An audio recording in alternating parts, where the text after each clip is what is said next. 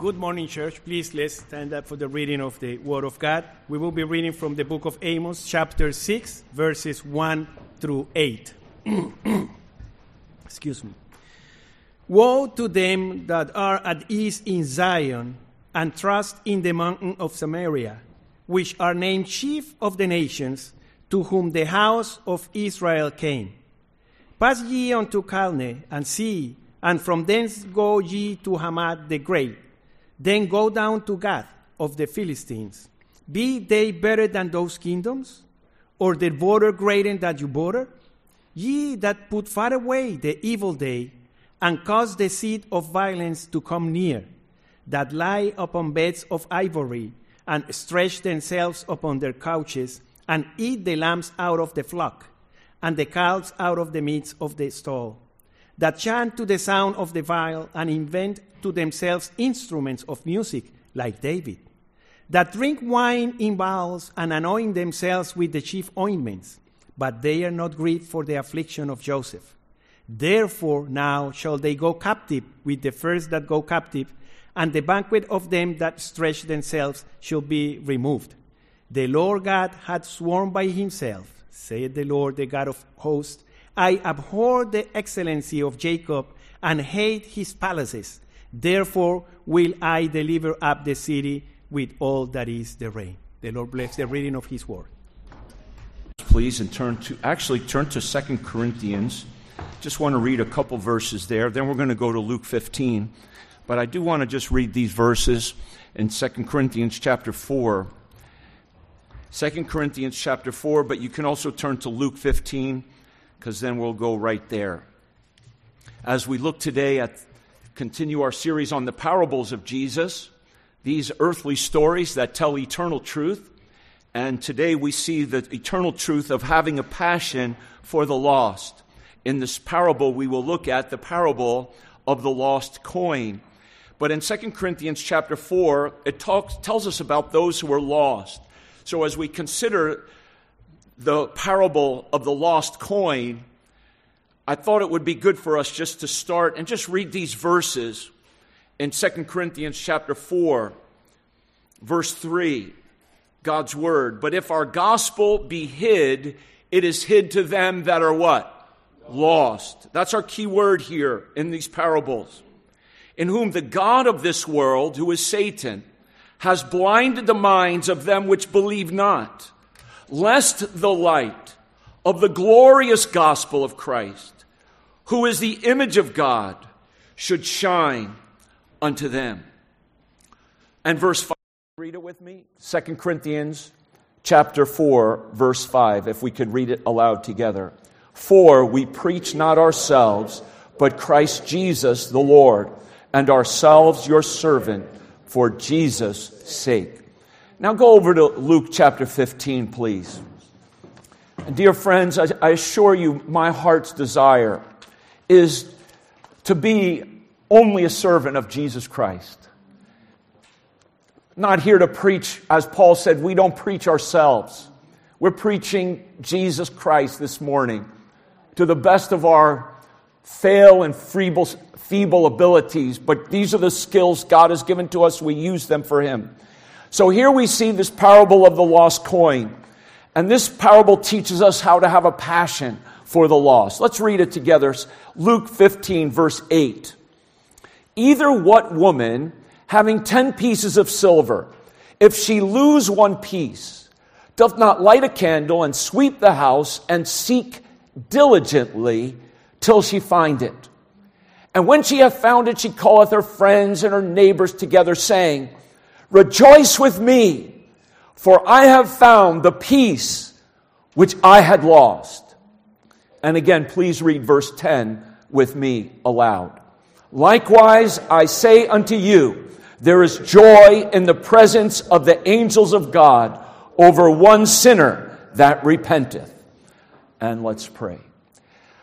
So now, Lord, we've sung your praise, your salvation. You're a great King, our Lord, worthy of praise. You're our El Shaddai, our strong one who saves. And now we ask you, Lord, lift up your countenance, your face upon us, that we might experience the very presence of you, O great God, and that you would speak to every heart, so that gladness would be put into this place. Bring the gladness that we see so described in this passage. The joy of even a sinner, one without you who is lost, coming to you and being found.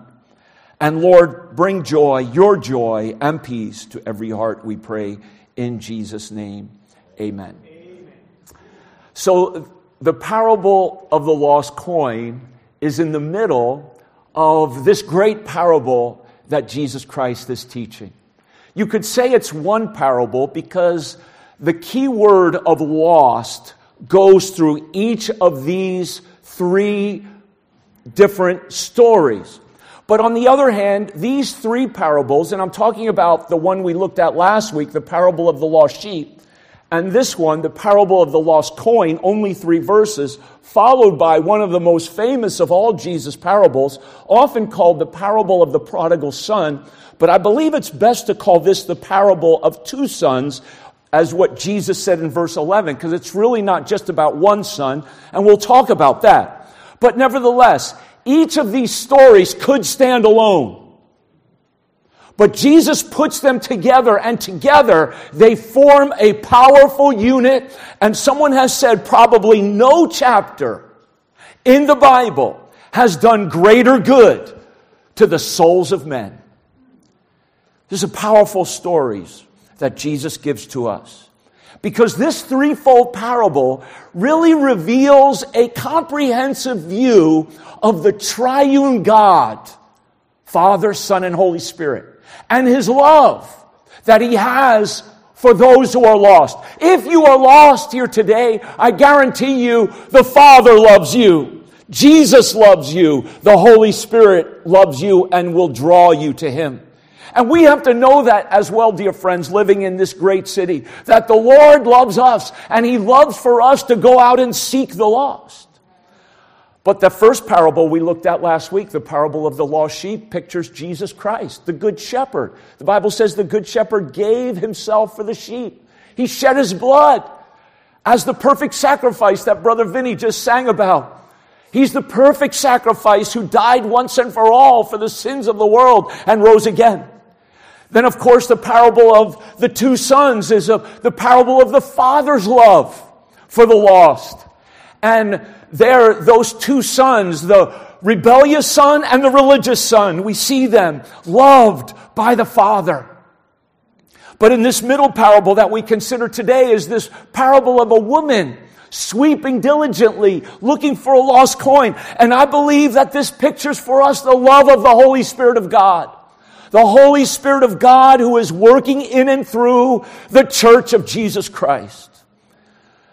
So this is a powerful statement of the Trinity and the love that He has for the lost. Now, the word lost is the key word in this parable. It's used in the parable of the coin that we're looking at in verse 8. It says, which of you is either a woman having 10 pieces of silver, if she lose 1 piece. And then at the end of verse 9, she says, for I have found that which was lost. And in this whole unit, really, when Jesus began teaching in the first verse, He uses this word lost. If you look at verse 4, He says, what man of you having 100 sheep, if he lose one of them? And so there's a lost sheep. There's the lost coin. And finally, there's the lost son. And the unit ends. Look at the last verse of the chapter. Look and read it with me. What's the last verse of Luke 15 say in verse 32? He says, it was meet that we should make merry and be glad. Can you read it out loud? The rest of the verse, it says, for this thy brother was dead and is alive again. He was lost and is found. So lost is the key word of this chapter. And if you're without Jesus, that's how God sees you, as lost. But there's good news. He loves you, and you can be found. Now, the word lost does not mean a loss of being. In other words, to be lost is not to go into eternal extinction a lack of existence. But the word lost speaks not a loss of being, but a loss of well-being. The word lost is actually used later on by the son, the prodigal son, who we call. And he uses the word in verse 17. It's not translated lost, but it's the same word, and it's translated in verse 17. I perish with hunger. Perish. That's the idea of lost. Perish. A loss of well-being. He was perishing. He was conscious. He was alive, but he was lost. And he was dying. And he knew it. And he knew he needed to return to the Father. So the word lost is actually often translated perish. Do you know this same word lost, the key word of Luke 15, is used in perhaps one of the most beloved, I'm going to just say it, the most well-known verse in the Bible, which is what? What's the most well-known verse in the Bible? John 3:16. And that if you believe on the Lord Jesus Christ, he says, for God so loved the world that he gave his only begotten Son, that whosoever believeth in him should not what? Perish. That's that word. Should not be lost, but have everlasting life.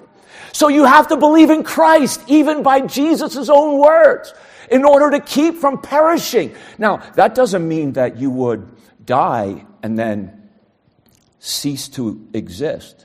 It means you would die and lose your well-being for all eternity in hell. And the Bible teaches hell. When we think about this word lost, we cannot deny the reality. We cannot overlook the truth of and stark reality that there's a heaven to gain and there is a hell to lose. And those without Jesus Christ are on their way to a perishing, separated from God in hell. And if our gospel be hid, it is hid to them that are lost, lest they should see the light of the glorious gospel of Jesus Christ. Lost. So this woman, seeking for the lost coin, as I already mentioned, but I'll say it here again. I believe that this is a beautiful picture of the Holy Spirit-filled church. Because the church is likened unto a woman. The church is likened unto the bride of Jesus Christ. And we'll see in a moment that what she lost is related to a wedding gift, a dowry of her wedding. So it's a beautiful picture of the church, but the Spirit-filled church. So here the Holy Spirit is working through the church, working through you to seek the lost. And it's a beautiful picture, this parable, so brief in just 3 verses. But what a jewel that sparkles with glory as the church, filled with the Spirit, is seeking the lost with the Word of God, preaching the gospel, and will not quit until the lost are found. And I say to you, let us not lose our passion for the lost. Let us not lose our passion for the preaching of the gospel being the death, the burial, and resurrection of Jesus Christ. The only hope for someone's salvation is Jesus Christ. But let's face it, there's little passion sometimes in our hearts for the lost. And there's little passion in many churches today for the lost. Do you know what many churches do in order to be successful and grow and bring people in? They look at what the world is doing and imitates the world and the practices of the world. And they bring in the entertainment of the world in order to bring people into their church. That's not what we're here to do. We're not here to imitate the world. We're here to glorify God. We're here to preach the gospel. And the sad thing is, the world is impacting the church today more than the church is impacting the world. And that's a sad thing. Let us not give up the gospel of Jesus Christ. He is the way, the truth, and the life. We are not here for entertainment. We're not here to sing songs to entertain you as a crowd. We're here to worship God. The people here on the stage, by the way, are only here to encourage you to sing. To maybe sing a song you're not familiar with and hopefully help you to learn it. But to encourage all of us to worship God. Many churches give people just what they want. They tickle their ears with sermonettes on how to find a good job. And I want you to find a good job. Or they tickle their ears with skits on how to buy the right car. And this is church services today with sermonettes and skits and little shallow songs that you could sing to your sweetheart. You know, there's no difference between a lot of songs that are sung in churches today and what you could sing to your boyfriend or girlfriend. They call them crossover type songs. But we're not here for that. We're here to worship. We're here to have a passion for the lost. We're here to be convicted of our sin. We're here to let go of all of our sins so that we can have all of God's Spirit, so we can have a passion for the lost. So may God burn a passion for the lost in our hearts this morning. And I want us to see three things we must embrace. Three things we must embrace if we're to have a passion for the lost. First of all, we must see the lost in danger. Now, there's three pictures of the lost in this parable. There's the sheep, there are the sons, but there's the coin. And you have to kind of look at them together, but this parable is the coin. But think about the coin, though, this morning. The coin is such an amazing symbol or picture of a lost soul. Now, I believe it is best to see that this 10 silver coin piece is related to the Jewish marriage custom. It was worn when a woman received a dowry gift. She received a 10 coin ornament to put on her forehead as a necklace, as a headband. And so this 10 coined ornament was a celebration of her marriage. And so for her to wear it, she had to have all 10 coins. If she lost one coin, it would be of no value anymore. So this 10 coins, as pictured here, is related to her marriage. So the value of this coin wasn't just the monetary value of it. It was the emotional value. It was the love value. It was the sentimental value that she had lost here. And so that's the love of Jesus for us. It's not just because in ourselves we're worth anything, but because of who we are, and the coin is a picture of a lost soul. And I believe we could see the value of it, because the first thing when we think about a coin is a coin bears a what? A coin bears an image. It is stamped, and it has an image, and it retains the image of the mint from which it proceeded from. And in that sense, we are all stamped with the image of who? The image of God. God created us, and He created man in His image. And we are made in the intellectual, the emotional, the spiritual, the volitional image of God. We have a will, we have a mind, we have an intellect like no other created being in this created earth. We're made in the image of God. But we're fallen into sin, and whereas sin does tarnish the image, and sin taints the image, and sin stains the image of God that is upon us, the sin, what we commit, can never completely erase the image of God in you. And all of us made in the image of God, in order to be complete in this life, what we're all ultimately looking for is to be restored to the image of the one who created us. Because we know we've fallen short of that image. And it's through Jesus Christ that we can be restored to this image. Because as we learned in our verse today, Jesus is the one who lived a perfect life without any sin. And as He says we trust and believe in Him, He gives us His righteousness so we can be restored to that image from whence we've all fallen. We're like a coin stamped with an image, but in danger. Because this coin is lost, but it doesn't know it, of course. A coin is an inanimate thing. Now, not that we're inanimate. As I said, you take all three of these pictures, the sheep and the sons. But this aspect of lostness speaks of the lost being ignorant of their condition. Many people are lost, and if you're here without Jesus today, you might say, I don't think I'm lost. But if you're without Jesus, you are. That's what the Bible says. And you can't deny what the Word of God says, beloved. Don't deny it. So here, this coin is lost. It's lost in the cold dirt. Maybe it fell into a crack. Maybe it's behind a dresser somewhere. It doesn't say in the text, but it's senseless. It doesn't know it's lost. But it's lost and ignorant to its condition. It reminds me of Ephesians chapter 4, where Paul says that our understanding is darkened. That through the ignorance in us, our hearts have become blind and literally calloused and hardened. And being past feeling, Paul describes the unsaved man as being hardened and past feeling, unaware of its condition and giving over to lasciviousness and selfish works and greedy behaviors. So sin is very powerful. It blinds the mind. It hardens the heart. It makes a person ignorant of their condition. And it dulls their senses. And we are, in some kind of way, like a spiritually dumb, inanimate thing. So the coin is lost and ignorant. But it's lost, but not impossibly lost. Where's the coin lost? In the house. And she cares very much about it. So the coin is lost, but not impossibly so. The coin is lost, but is it forgotten? No. The coin is not forgotten. The woman knows it's lost, and she's going to search for it. And dear friend, you are created in the image of God, and if you are lost, you're God's by creation. And He will seek for you.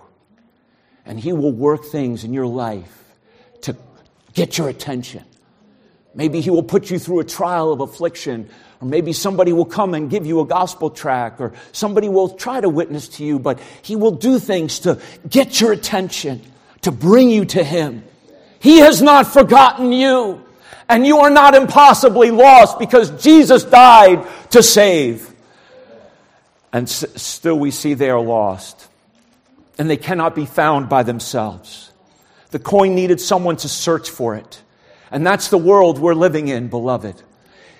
We're in this world, and that's why Jesus said before He departed and went into heaven, what did He tell the church to do? Go into all the world and do what? Preach the gospel. This is our responsibility. Why? Because souls without Christ are lost. Now, He could have angels write the message in the sky. God could have other means if He so desired to share His truth with the world, but that's not what He's done. His plan is to have churches sprinkled throughout the world just like this, and put them in communities just like this to reach the lost that are right out there. And it might seem like there's no hope, but there's hope, as I just said. Never lose hope in the salvation of the lost. I read, there's an amazing story back in 1990. It was a British Airways flight, took off 27 minutes into its flight. The pressure of the cabin, it depressurized, and 2 cockpit windows blew out mid-flight. And when the cockpit windows blew out, and this is not a true picture. This was a reenactment that National Geographic did, I think in 2004 or 5. You could look it up online. But this is not an actual real picture of the pilot. But he got sucked out of his harness, and he got sucked out of the plane, and his foot was holding on, and his shirt flew off, and now he is literally flapping in the wind, hitting himself against the airplane, and one of the men in the cockpit grabbed him before he went completely out to save his life. And he was holding on to him for dear life. Through those quick reactions, the pilot was saved, but they had to land the plane because when the cabin depressurized and the windows flew out, also the door to the cockpit blew open and blew off and onto the instrument panels. And this was the captain of the flight. The captain's name being Tim Lancaster. He was the pilot of the ship. And so Neil Ogden, who was one of those in the cockpit with him, grabbed him and was holding on, and he was slipping, but he held on. He held on. He didn't want to lose him. Meanwhile, with the door on all of the the panels, the co-pilot had to, and the plane dipped, and people in the cabin were all, panicking. I mean, it was an incredible thing that was happening here. But the co-pilot leveled the plane, and then they held on to him, and they were able to bring the plane down. And as they struggled to get the plane to safety, and the pilot lived, and he suffered a frostbite and some broken bones. And here's the real pilot. This is the real pilot. This is the real crew of people who saved him from this situation. And do you know what he was doing 5 months later? He was flying again. He went back up in the air. He went back up as a pilot. So I commend the courage of that pilot, Tim Lancaster, and that entire crew for saving him. But the point is this: life is valuable. His one life, that one pilot that he was holding on to. And how many times people go to extreme measures to save one soul? But the salvation of your eternal soul is of more value than the physical life. We value the physical life, and rightly so. But live long enough, Captain Tim Lancaster is going to die again. And he'll face eternity. We're all going to die and face eternity. And your eternal soul is of more value than even your physical being. And we don't despair of your salvation. You know the story of John Newton. You talk about a hardened sinner. How hardened must somebody be to have been involved in the slave trade?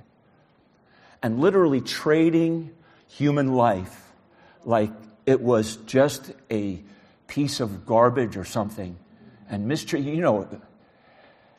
And John Newton was involved in that slave trade. But God miraculously saved him. And then brought him out of that slave trade, and then he worked to end it with William Wilberforce in England.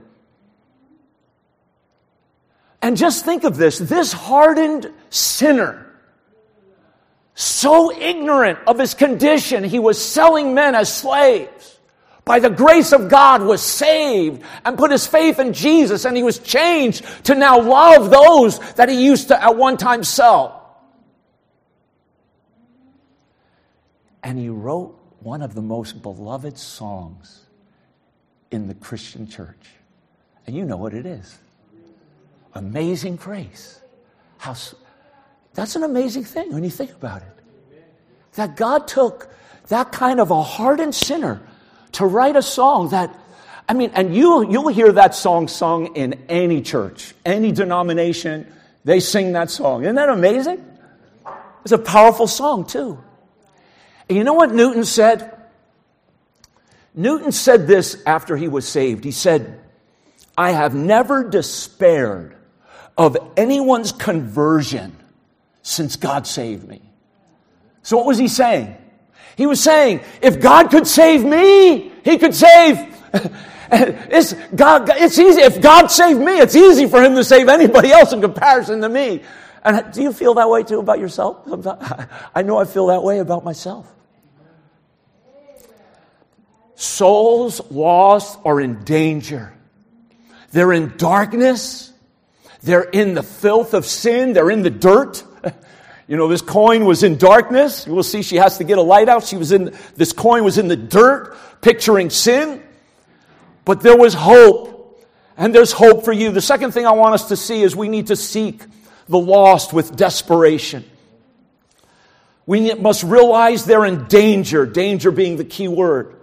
2, we must see them and seek them with a desperation. Desperation being the key word. So this woman, representing the Holy Spirit at work through the church, is desperately seeking for her lost coin. She's aggressive. She's personal about it because this was a part of her wedding gift. And so she could not stop thinking about this coin. She was thinking about it when she went to bed at night. She was thinking about it when she woke up in the morning. She dreamed about it. She thought about it during the day. She had to have it. She had to have this coin. And so her desperation then turned into her seeking diligently, as it says in our text. She sought diligently for this coin. And so that pictures for me a desperation. We need to seek them with desperation. When I think of desperation, I think of this word anguish. I believe her desperation when she couldn't find it turned into like an agony of her own soul. This related to her wedding gift, and she had to have this coin. There was an anguish in her spirit, an agony in her spirit. Let me ask you,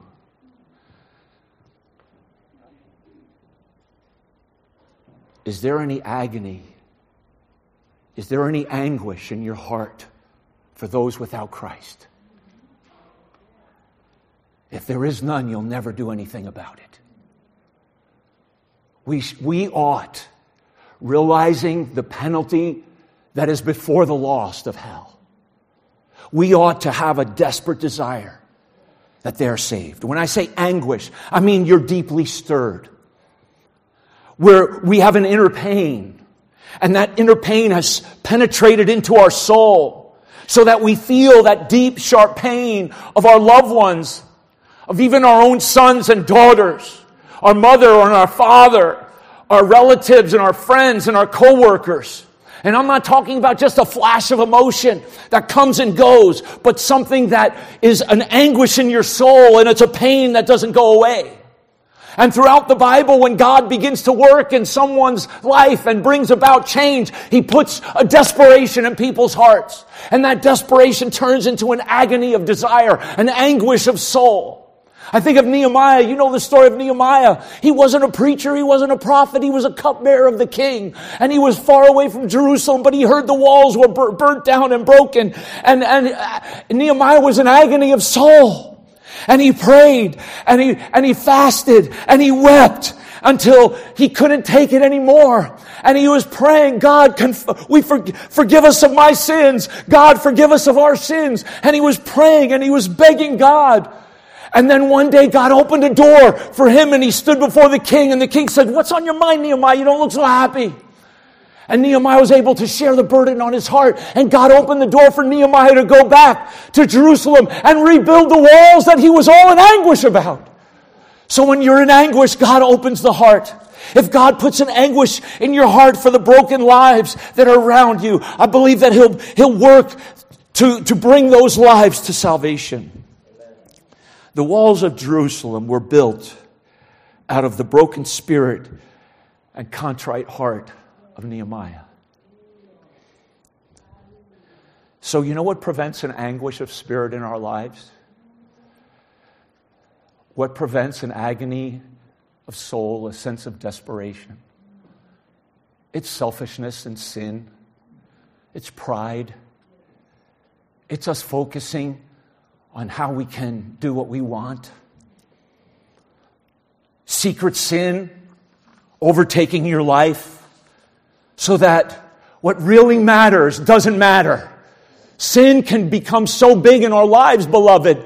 And the devil wants to bring temptation upon you so that sin will become even more real to you than the reality of souls that are lost. Spurgeon said, "Those who bring souls to Christ are those who first of all have felt an agony of desire for their souls to be saved."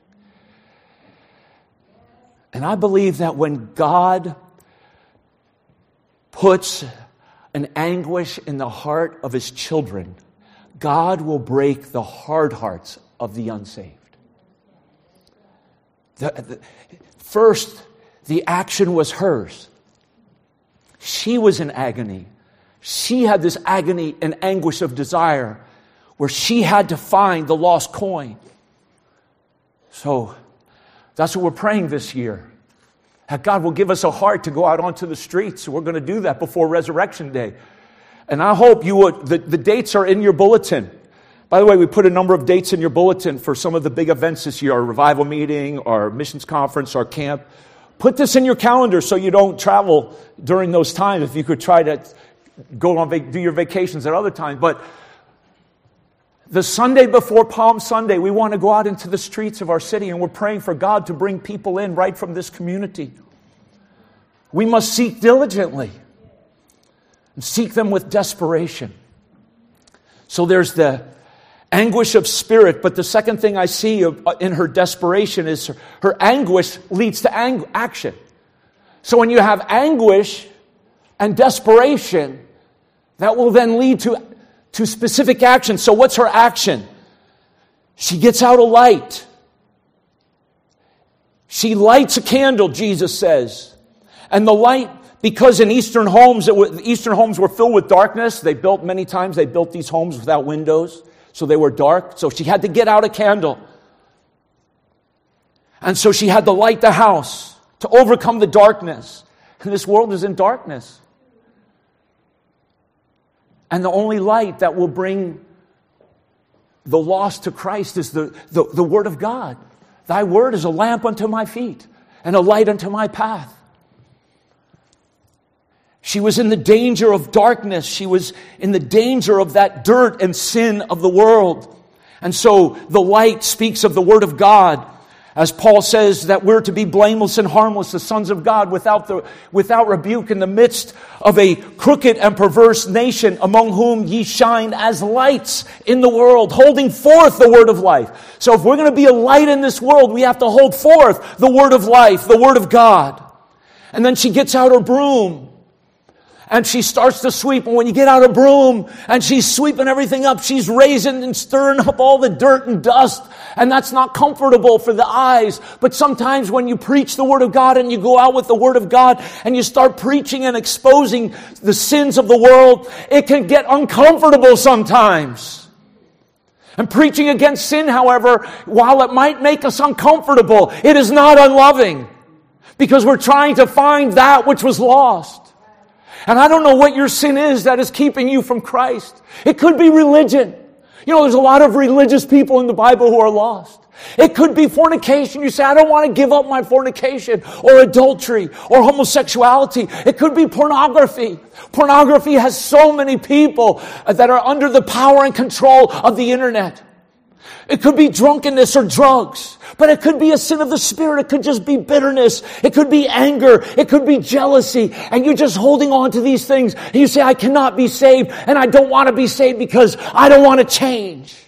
The broom of God's Word needs to come and convict you of those sins. And get rid of all those sins. And sweep away all those sins. And show you the light of the love of Jesus. You know, there's people in our city today like Belshazzar in the days of Daniel. Remember Belshazzar, the king? He had wealth. He had the best food to eat. But you know what? He saw this handwriting on the wall. God literally wrote with his finger and put some handwriting on the wall of his life. And the Bible says his knees were knocking together. He was so afraid. And he was trembling with fear. And he was troubled in his spirit. And nobody could read that writing on the wall for him. Nobody could understand what was going on. Nobody could understand the times that they were in. And Belshazzar called all of his wise men, but it was futile. Nobody could help Belshazzar as he was trembling with that handwriting on the wall. You know what I believe? There are people out here in our city, and God is writing on the wall of their life. We don't know who they are or where they are, but they're out there. God is at work. God is at work. As we go out, before we go, God is already at work. And He's writing on the wall of somebody's life. And He's troubling them and making them afraid of their future. And there's none of their friends and acquaintances can help them understand what that writing means and how to overcome the fear of life. And they're lost and they're trembling and they're filled with questions. And that's why they need you, beloved, to know the Word of God and to go out with the light of the Word of God, which is the truth that can help you to understand and read the writing on the wall of people's lives. And point them to Jesus. May God energize us to get the light out and sweep. But I fear, as the scripture was read today, that many times we're like the Israelites in the days of Amos. And I'm talking to all of us. I'm saying it's very easy to get lazy. It's very easy to become careless. Go back to Amos, that passage that was read in Amos chapter 6, just for a moment. And let God convict us to what's truly eternally of value and importance. Because the prophet says, Hosea, Joel, Amos, in chapter 6, it's page 1120. If you have my Bible, I'm just kidding. Seeing if you're awake out there. Thank you. Woe to them that are at ease. There's a lot of Christians, this is how we want to live our Christianity. We want to lay out on our beds of ivory, and we want to we got to buy that weekend house, and we want to go on our vacations and eat delicious food. And I'm not saying there's anything wrong with vacations or even a summer house. I'm not saying there's anything wrong with those things. But that can't be the priority of our lives. Delicious food and music on our playlist and just the material things. And woe to them that are at ease and that love to stretch themselves out in their luxury. In verse 4, they stretch themselves out on their couches and they eat the lambs, and they're just looking to have another party and another feast and just another social gathering. And they have a little bit of religion in their lives. You know, Christianity in America is a dead thing. We are dying. We've got to wake up. Because the church has been taken over. A number of years ago, a man named Rick Warren came along and developed this whole idea of a seeker-sensitive church. And basically, his idea was go around and poll people and see what kind of church they want to have, what kind of music they want to sing, rather than go to the Bible. But today it's gone even so much beyond that as well. You could go into some churches and it's like a rock and roll concert. It's worse than when I was a kid and went to the Schaefer Music Festival at Central Park. That's what churches are. They're dark. And the young people will come. Oh, they'll come. Yes. But there's the shallowness, and people are at ease in their sin. And preachers preach feel-good messages on how to have health and wealth. And there's no preaching about sin and judgment and the need of the lost to be saved. And look what it says in verse 6 of Amos. And I ask you to turn there because I want to read this. Verse 6. It says that drink wine in their bowls. They anoint themselves with the chief ointments. So they were wealthy. We're a wealthy people. It's easy to get lazy in luxury. And we have the luxury of the world more than perhaps any other nation. That's why many people do want to come here. There's other nations that are very wealthy, no doubt, but we're a rich people. And he says, with all that luxury, what is the easy thing to happen? It says at the end of verse 6, but they are not what? They are not grieved. They are not grieved for the affliction of Joseph. I'm here to say, and we're going to see this as I finish this message in a moment. There is a finish to this message. Don't lose heart. But joy comes out of this kind of grief. So we need to be like Paul. Can you read that verse with me? It says, whereunto I also labor, striving according to his working, which worketh. The word labor means literally to work to the point of exhaustion. That's what Paul did. And the word striving, we get our word agonize from that Greek word. I love this Greek word. Agonizomai. That's just fun to say, I think. Agonizomai. Agonizing. He agonized. That's what we're talking about. Having that anguish of spirit that leads to the action of sharing the gospel. And then working, and which worketh. It's according to His working. You see, this is the church. His working. This is the woman with the light and the broom. The woman is the Spirit-filled church being energized by the Holy Spirit. This is how we're going to win the lost in our world, as we're energized by His working. And that word literally is energy. We get our word energy from His working, which worketh in me mightily. The energizing of His Spirit. Didn't Jesus have that anguish when He went to the cross? For the joy that was set before Him. And out of that deep agony of soul that led Him to the cross and all the suffering that He endured, He's in heaven, rejoicing that He finished the salvation plan. The last thing is this. A passion for the lost. Realize they're in danger. Seek them with a desperation. And then when found, there will be delight. So, do you want real joy?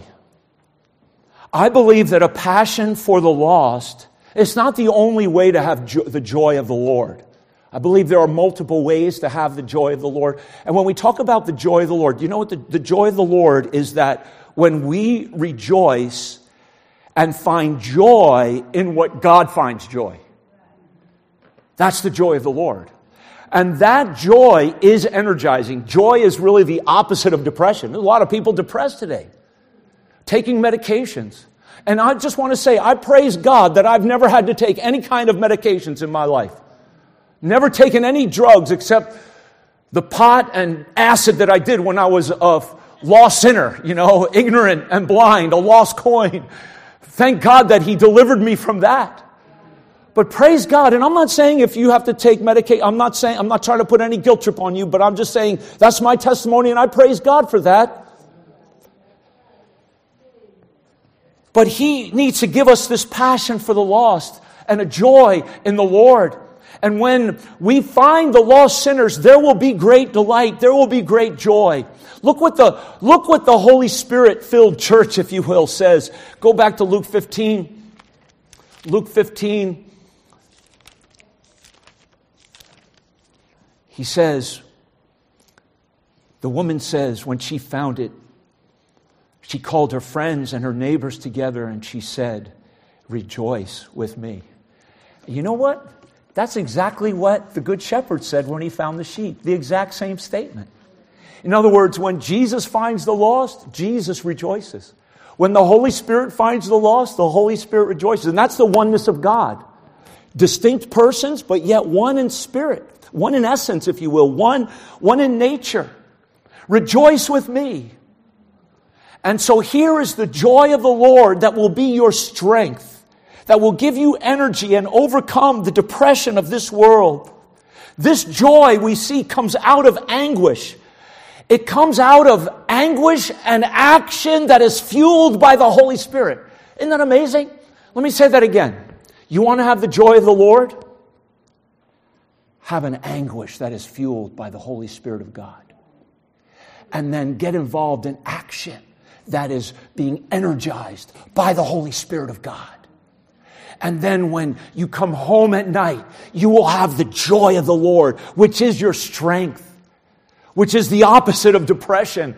As I said before, that we don't need to rely on medication of this world to overcome our depression, but we can rely on the Holy Spirit of God, I believe. Real joy is when we find joy in what God finds joy in. This joy is from the Lord, and it comes out of anguish. It comes out of action. So rejoice, he says, with me. Rejoice when you find that lost coin. When you find that lost person, rejoice. And then he says, rejoice in the presence of the angels. So as I just said that, it's kind of repetitive on the screen of what I said. The joy of the Lord comes out of Holy Spirit-fueled anguish and action.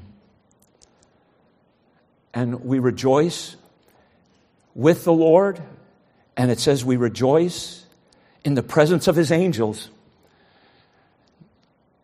Look at this passage. Jesus is teaching. Likewise, I say unto you, there is joy in the presence of the angels of God. Now notice in the first part of the parable, when they found the sheep, it says in verse 7, there shall be joy in heaven over one sinner that repents. So there's joy in heaven. And here it says there's joy in the presence of the angels of God. Now, where are the angels? They're in heaven, but they're also where? On earth. So I believe in a way the joy is widespread. It's widespread joy. Because where are angels? And I put it here. Angels are wherever God is. And angels are where the saints of God are. Because we have angels that camp round about us. And so the angels are in heaven, but the angels are doing God's work on earth. And there's joy in the presence of the angels in heaven and on earth when one soul comes to know Jesus Christ. This must be important when one soul comes to Jesus. Amen. If you're here without Jesus today, would that be you? That you would realize that Jesus Christ alone is the one who died on the cross and shed His blood. And here it is, beloved. I'll say this, I hope you listen. If you're here without Jesus, is you need a sacrifice for your sins. Because the penalty of your sin is death. What's the penalty of our sin? Death. And if we don't believe in the one who died for us, we will die for our sins. We will die lost and perish in hell forever. But if we put our faith and trust in Jesus, who died on the cross for our sins, we can be saved. And there will be joy in the presence of the angels of God over one sinner that repents. And isn't it amazing? And I won't belabor this point, but isn't it amazing? The first two parables, he uses the word repent. And he's talking about a sheep that actually did nothing to find itself. It was found by the shepherd. And then he uses it for the coin. What did the coin do to find itself? Nothing. It couldn't find itself. But yet the coin and the sheep are pictured as repenting. The third parable, where actually the son repents, he comes to himself. It doesn't use that. Jesus doesn't use the word repent in the third part of the parable. That's amazing to me. The teachings of Jesus are so amazing. But the point is this, is that repentance is a gift of God. Repentance is the work of God. God gives a heart, the change of mind that they need to turn from their ways and to turn to the Lord. And so, the repentance of a lost soul here is simply pictured by the power of the Holy Spirit at work in the lives of His people when they go out and search for souls. And so, beloved, let us go forth. Let us have a passion for souls. Because just as God saved you, He could save anyone. Amen. And never doubt it for a moment. Let's stand together as we pray.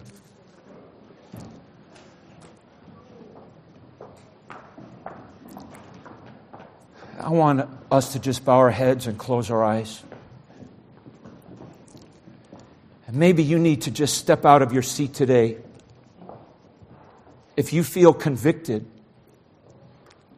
for a coldness of heart, a love of this world, a lack of anguish for souls, just step out of your seat and come, child of God.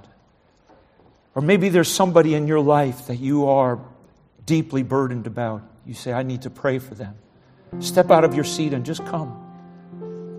I do invite you to come today. I believe God has burdened my heart for this message. I ask you to step out of your seat and come and pray for this neighborhood. And that God would give us the grace and power of the Holy Spirit of God to be like this woman. And to get out our light and not be ashamed of the light of the gospel. And get out the broom and stir up and not be afraid to preach against the sins that have this culture of ours all wrapped up and in blindness and darkness. Oh God, please work. Oh God, use us, we pray. Fill us with your Spirit, Lord. Souls need you. Jesus Christ, you are the Lord of heaven and earth. and you came to earth to die on the cross for our sins. Thank you, Lord, that you came to seek and to save that which was lost. And now you've put us here to do your work as your church. Oh, Spirit of God, fill us, we pray. Bring conviction into this community. Put the handwriting on the wall of people's lives that they are in danger and they're troubled and they need hope and they need you, Lord. Please work, oh Holy Spirit of God. We cannot do it. It's your work to do. But Lord, we pray you use our hands and use our feet and use our minds to convey your truth to others around us.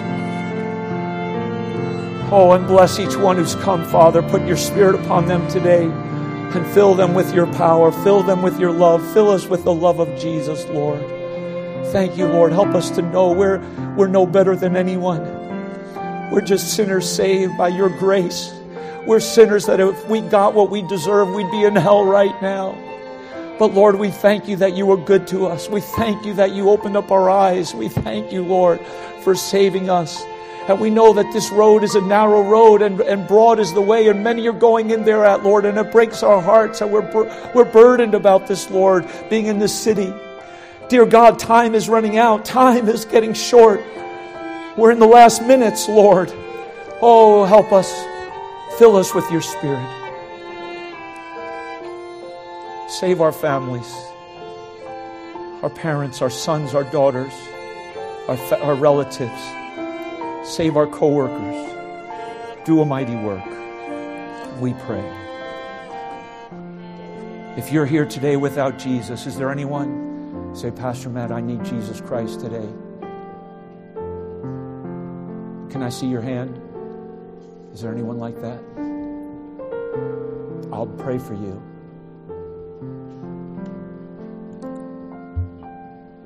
Father, please work now. In Jesus' name, amen.